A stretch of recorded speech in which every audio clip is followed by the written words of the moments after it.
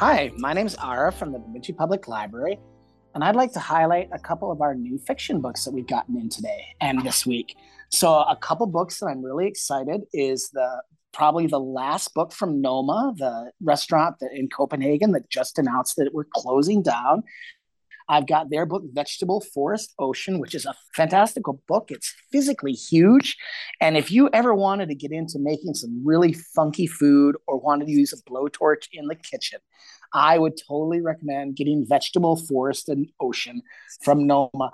It's $500 for the tasting menu at Noma that as of 2024, you won't be able to get anymore as they convert to a culinary lab. But this book is fantastic. A few other ones I've got is When McKinsey Comes to Town, which is all about McKinsey, the consulting firm, and what happens when they come to town and work with businesses and things like that, and how they work hard to reshape corporate images and sway public opinion into various issues.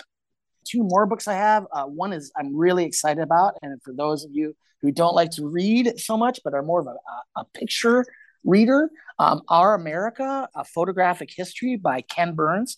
Ken Burns is the person responsible for a lot of the excellent documentaries you see on PBS.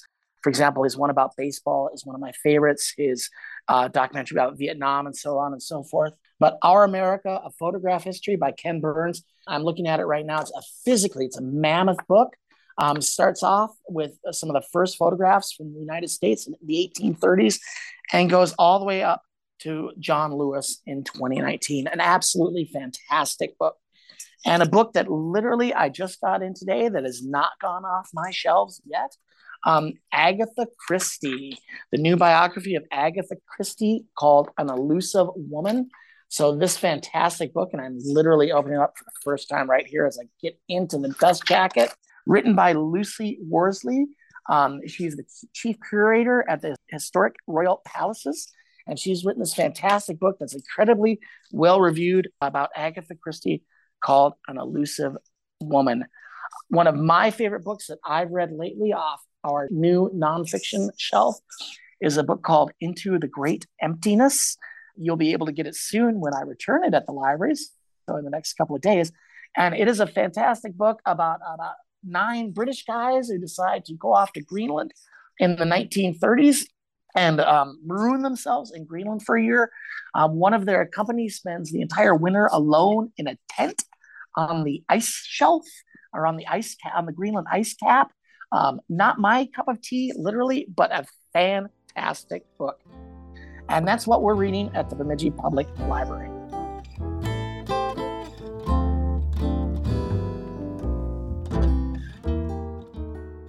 Hi, I'm Amanda from the Brainerd Public Library, here to highlight some of the new books that are available at our library, as well as one of the monthly events that we have going on. So Books, Burgers, and Brews, it's a book club with a kick, meets at the Roundhouse Brewery in Nisswa every fourth Monday of each month.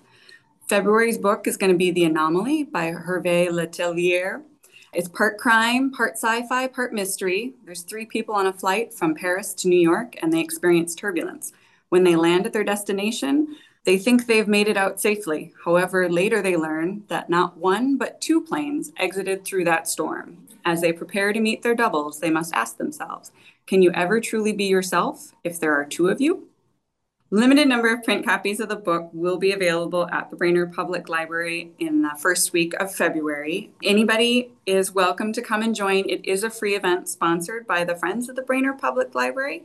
There will be food and beverages. The price of those is stated on the menu, and that is the responsibility of the attendee. The other book, speaking of food, that I'd like to highlight is a cookbook by Molly Yeh called Home is Where the Eggs Are.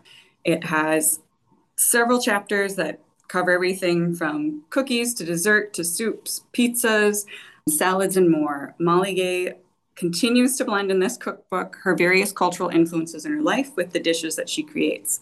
In one of her recipes, she blends her Jewish heritage with her husband's Scandinavian heritage in her cardamom babka recipe.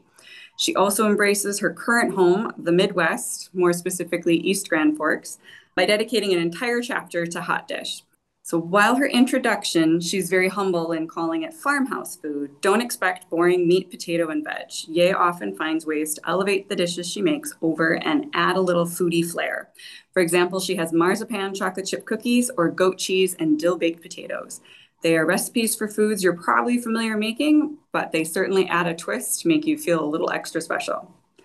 And then finally, another book to check out would be Other Birds by Sarah Addison Allen. So this is for those of you out there looking to dip your toe into the waters of magical realism or fantasy. There's an element of the supernatural with a few ghosts and a bird that only one of our characters knows exists, but the story doesn't center around those things. Instead, they're simply elements to help enhance the storytelling. This book has an ensemble cast of characters, each with their own tale to tell and hurts to heal. The town, the apartment complex, and what the character's going through are all very much grounded in reality. So if you typically read contemporary fiction but want to try something just a hint outside of your usual, then give this one a go.